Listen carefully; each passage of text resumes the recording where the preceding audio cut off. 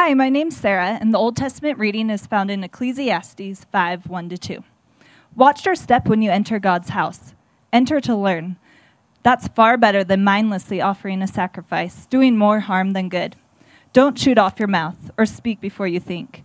Don't be too quick to tell God that what you think he wants you to hear. God's in charge, not you. The less you speak, the better. The word of the Lord. Hi, my name is Becca. The New Testament reading is found in Revelations 4:1 and 5, verse 1-5. After this, I looked, and there was a door that had been opened in heaven. The first voice that I heard, which sounded like a trumpet, said to me, "Come up here, and I will show you what must take place after this." Then I saw a scroll in the right hand of the one seated on the throne. It had writing on the front and the back, and it was sealed with 7 seals. I saw a powerful angel who proclaimed in a loud voice, "Who is worthy to open the scroll and break its seal?" But no one in heaven or on earth or under the earth could open the scroll or look inside it. So I began to weep and weep because no one was found worthy to open the scroll or look inside it. Then one of the elders said to me, "Don't weep. Look, the Lion of the tribe of Judah, the Root of David, has emerged victorious, so that he can open the scroll and its 7 seals." The word of the Lord.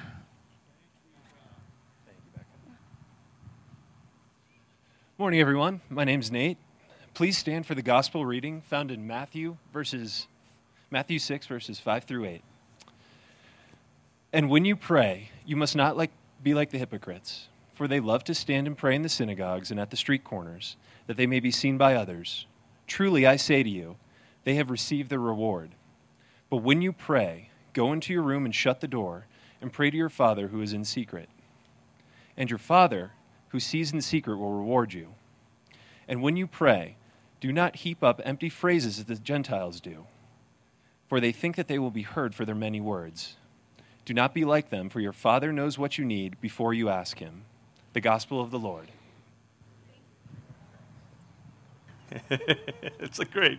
You're like, "Thanks be to God," or "Praise be to our Lord Christ." It's praise be to our Lord Christ. So shall we say it? Praise be to our Lord Christ. Let me pray. Lord, thank you for this day, and we thank you for your word to us, and we thank you for the joy of gathering here out in creation and being reminded of your greatness. And Lord, we pray that you give us eyes to see, because we want to see Jesus today. And we pray that you give us ears to hear, because we want to hear Jesus today. And Lord, we pray that you give us hearts to understand and to love and to follow Jesus today. We pray in Jesus' name. Amen. You may be seated. Amen. Well, we're in this series on the book of Ecclesiastes, and it's only slightly appropriate since Ecclesiastes talks so much about life under the sun. And being under the sun is something we can all relate to this morning. But this book of Ecclesiastes is one of those strange ones that you aren't sure why it really belongs in the Bible, or if it really belongs in the Bible, because it has so much frustration that's expressed in it. It can even seem to some like there's maybe even a cynicism that's in it. But really what Ecclesiastes does is a couple things. One, it confronts our optimism. Sometimes we just sort of hear the cheery, optimistic words from people around us that say everything's going to be okay, life is wonderful, it's all happy. And those of us that have just lived just a little long enough to know that that's not quite true, we have trouble believing that. And Ecclesiastes says, yeah, are you sure everything is awesome? Are you sure it's all that good? But Ecclesiastes also doesn't let us fall quite in the pit of cynicism. It redeems our cynicism. It gives us somewhere to point our cynicism. In other words, Ecclesiastes makes us question all of the things that we thought were good and wonderful in life and says, look, is this it? Is this all there is? Or is there something behind it? Is there something beyond it? This morning, very briefly here, we're going to look at what happens when you come to the limits, not just of pleasure, not just of work, not just of companionship, all the things we've talked about so far, but what happens when you come to the limits of yourself, your own finiteness. We've talked about death. We've talked about things that we can't understand. We've talked about toil and sweat and time. We've talked about all these different things, but really all of those things combine to remind us that we ourselves are finite. that we have limitations. There's something that we can't comprehend. There's things that we can't control. There's things that we can't grasp. There's things that we can't change. We can't change the weather. We can't change certain things about our circumstances in our lives. And the question that arises in Ecclesiastes 5 this morning is, what do you do about the things that you cannot change? And moreover, how do you approach God? If you believe in God, how do you approach this God about the things in life that you cannot change? The text is just 2 verses. It's the first 2 verses of Ecclesiastes 5, and it says this: guard your steps when you go into the house of God. To draw near to listen is better than to offer the sacrifice of fools, for they do not know that what they are doing is evil. Be not rash with your mouth, nor let your heart be hasty to utter a word before God. And then here's the phrase: for God is in heaven, and you are on earth. Therefore let your words be few. Let's say this together. God is in heaven, and you are on earth. And then he says, and let your words be few. This is the reflection of the teacher, saying, look, when you come up against limitations, number one, don't talk. Don't be quick to talk. And one of the things he's saying here is he says, don't offer the sacrifice of fools. What's the sacrifice of fools? It's the idea that we can manipulate God. Maybe you've heard preachers say things like that. Well, if you give this amount of money, I can guarantee you your healing. Or maybe you've heard people say, look, if you do this, you're going to be blessed, and this will happen, and this will happen. Those are the sacrifices of fools.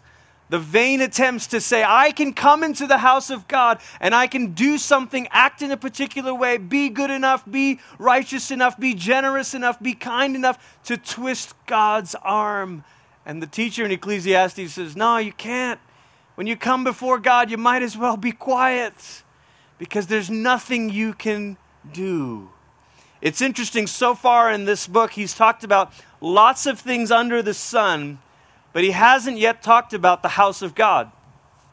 The teacher, the writer of Ecclesiastes is by tradition Solomon.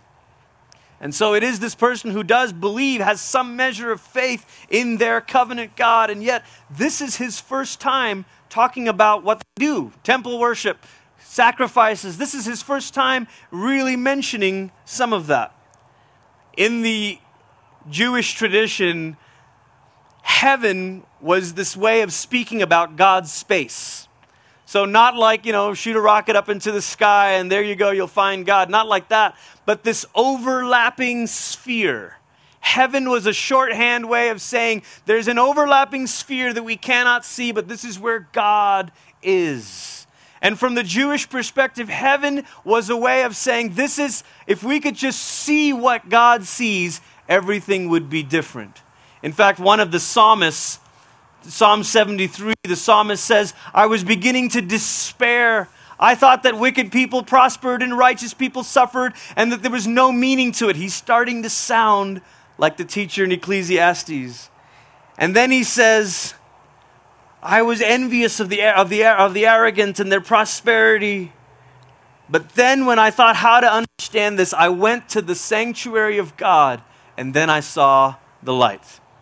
The psalmist says, look, the place of worship is the place where all of a sudden we begin to see heaven and earth come together. It's interesting because for us, we think about heaven as this faraway place, but they saw heaven as this overlapping space. And at certain points, like in the temple, it was an interlocking space. There were a few moments where heaven and earth met, where heaven and earth joined. And for the Jews, the temple was one of those places. It was this place where heaven and earth met. And the psalmist says, when I come to the temple, that's when all of a sudden the questions and the problems of my life on earth meet the perspective of heaven. The problems of earth meet the perspective of heaven. And the psalmist says, I don't have the answers, but somehow when I came into the sanctuary, I began to think, it's going to be okay. It's going to be all right. This is exactly what happens. We heard the New Testament reading in the book of Revelation. This is exactly what happens to John. John sees persecution. John sees an evil Roman Empire that's oppressing the followers of Jesus. And John then gets caught up in this vision in heaven. And what he sees is, you know what? Caesar's not the real king. Jesus is the real king. And John all of a sudden sees, wait a minute, the saints are being martyred, but the saints are the ones that will be vindicated in the end. And wait a minute, it was the Lamb who was slain, but it's the Lamb who was slain who now reigns over all. John gets caught up into heaven and begins to see life on earth differently. Friends, one of the reasons we gather every week with the people of God to worship is to remind ourselves that God is in heaven and we are on earth. What does that mean for us? It means very simply that God sees more than we see. It means God knows more than we know. It means God understands more than we understand. It means our power is limited. It means our presence is limited. It means our perspective is limited. It means all of those things are bounded. But God is unbounded. God's presence fills the earth. God's power is strong. God's perspective is grand and wide. See, I think when we come to the edges of ourselves, we really have two choices.